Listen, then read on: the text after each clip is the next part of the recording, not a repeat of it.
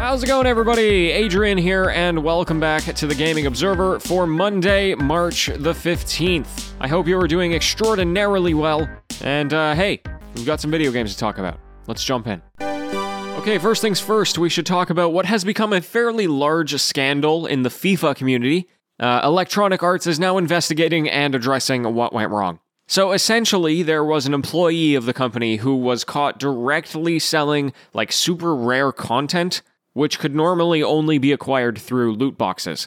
This employee was literally just selling items directly for thousands of dollars, which could then, hypothetically be resold or used in a game to have a competitive advantage. Now, EA has come out and said that they're investigating and they're going to be punishing any employee that they found doing this. The items were going to be removed and the players were going to be banned. Here's what they said, quote, "The alleged behavior is unacceptable, and in no way do we condone granting or purchasing player items in exchange for money. We also appreciate how extremely annoying and frustrating it is that this practice might have come from within EA. We're angry too." End quote. So they went on to explain the reasons. Some people have even the ability to directly grant content in the first place, which quote-unquote happens all the time. And the biggest reason is that they're returning and replacing any lost content in the game for, like, customer support reasons. They also do giveaways for things like celebrities and partners, or maybe rewards for employees as ways to improve relations with them. Though, of course, none of those things that they give away can usually be traded on the open market. It's usually tied to one account. And it's a giveaway, it's not a exchange. Anyway, this situation has been a pretty big deal in the FIFA world. It even hit, like, mainstream news outlets. Of course, the real shame here is that items aren't directly purchasable in these games in the first place. But obviously, EA is not going to be stopping loot boxes anytime soon unless legislation is implemented. They make way too much money off of it. The NPD Group have released their February 2021 report. They cover US sales metrics for all kinds of verticals in the gaming industry.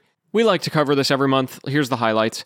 In terms of hardware, the PlayStation 5 has now become the fastest-selling console launch in the United States, and that's based on dollar sales in the first 4 months of release. So there you go, new record, that's pretty cool. However, that being said, for the month, it was still only number 2 to the Nintendo Switch, which has now been the best-selling console each month for a record 27 consecutive months.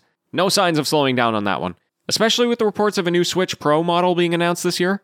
That has become a lot more legitimate than the rumors used to be. The video games themselves were largely uneventful besides the new releases. So Super Mario 3D World and Bowser's Fury took the number 1 spot. Despite Nintendo not sharing digital sales metrics with NPD, they just share physical. So it obviously sold way better than that. And then the other new entries were Persona 5 Strikers at number 3 and Little Nightmares 2 at number 6. I wasn't expecting to see that on the charts. Otherwise, it's the usual titles that you see in the top 20. Call of Duty, other Nintendo games, etc. But there you go, that's February. Hey, the most recent Crash Bandicoot game is now available on the Nintendo Switch, PlayStation 5, and Xbox Series X. This is Crash Bandicoot 4, It's About Time. If you never got the chance to play it, it has gotten pretty rave reviews ever since it initially released late last year. And Activision have also now announced that the game's going to be available on PC in just 2 weeks, March 26th. So that's pretty cool as well. Interestingly, the pricing is different depending on what platform you're on. So on Xbox and PlayStation, it's the usual $60 American dollars. But on the Switch and PC, it's $40. Who would have thunk it? Okay, and to wrap us up here, we've got 2 new DLC announcements that happened over the weekend. First of all, is Immortals Phoenix Rising is now getting its second DLC. It's called Myths of the Eastern Realm, and that comes on March 25th. And this is pretty cool. It moves from Greek mythology to Chinese mythology. Follows a whole new protagonist, and it introduces a new martial arts fighting style. Obviously, that's also available in the Season Pass.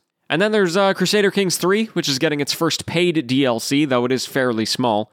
It's called the Northern Lords Flavor Pack, and it essentially functions as like the strategy game equivalent of cosmetics, which I guess are just cosmetics, but... Paradox has been making like smaller free updates for the game over the past few months before they get to the first big expansion that the games are so well known for. And that makes sense. They're trying to build up some goodwill, I think. Alright folks, that's everything I have for you today. Thank you so much for tuning in. I'd also like to give a big thank you to Greg for leaving me a 5-star review. It's greatly appreciated. And hey folks, I'll be back tomorrow with the news as always. So until next time, happy gaming everyone.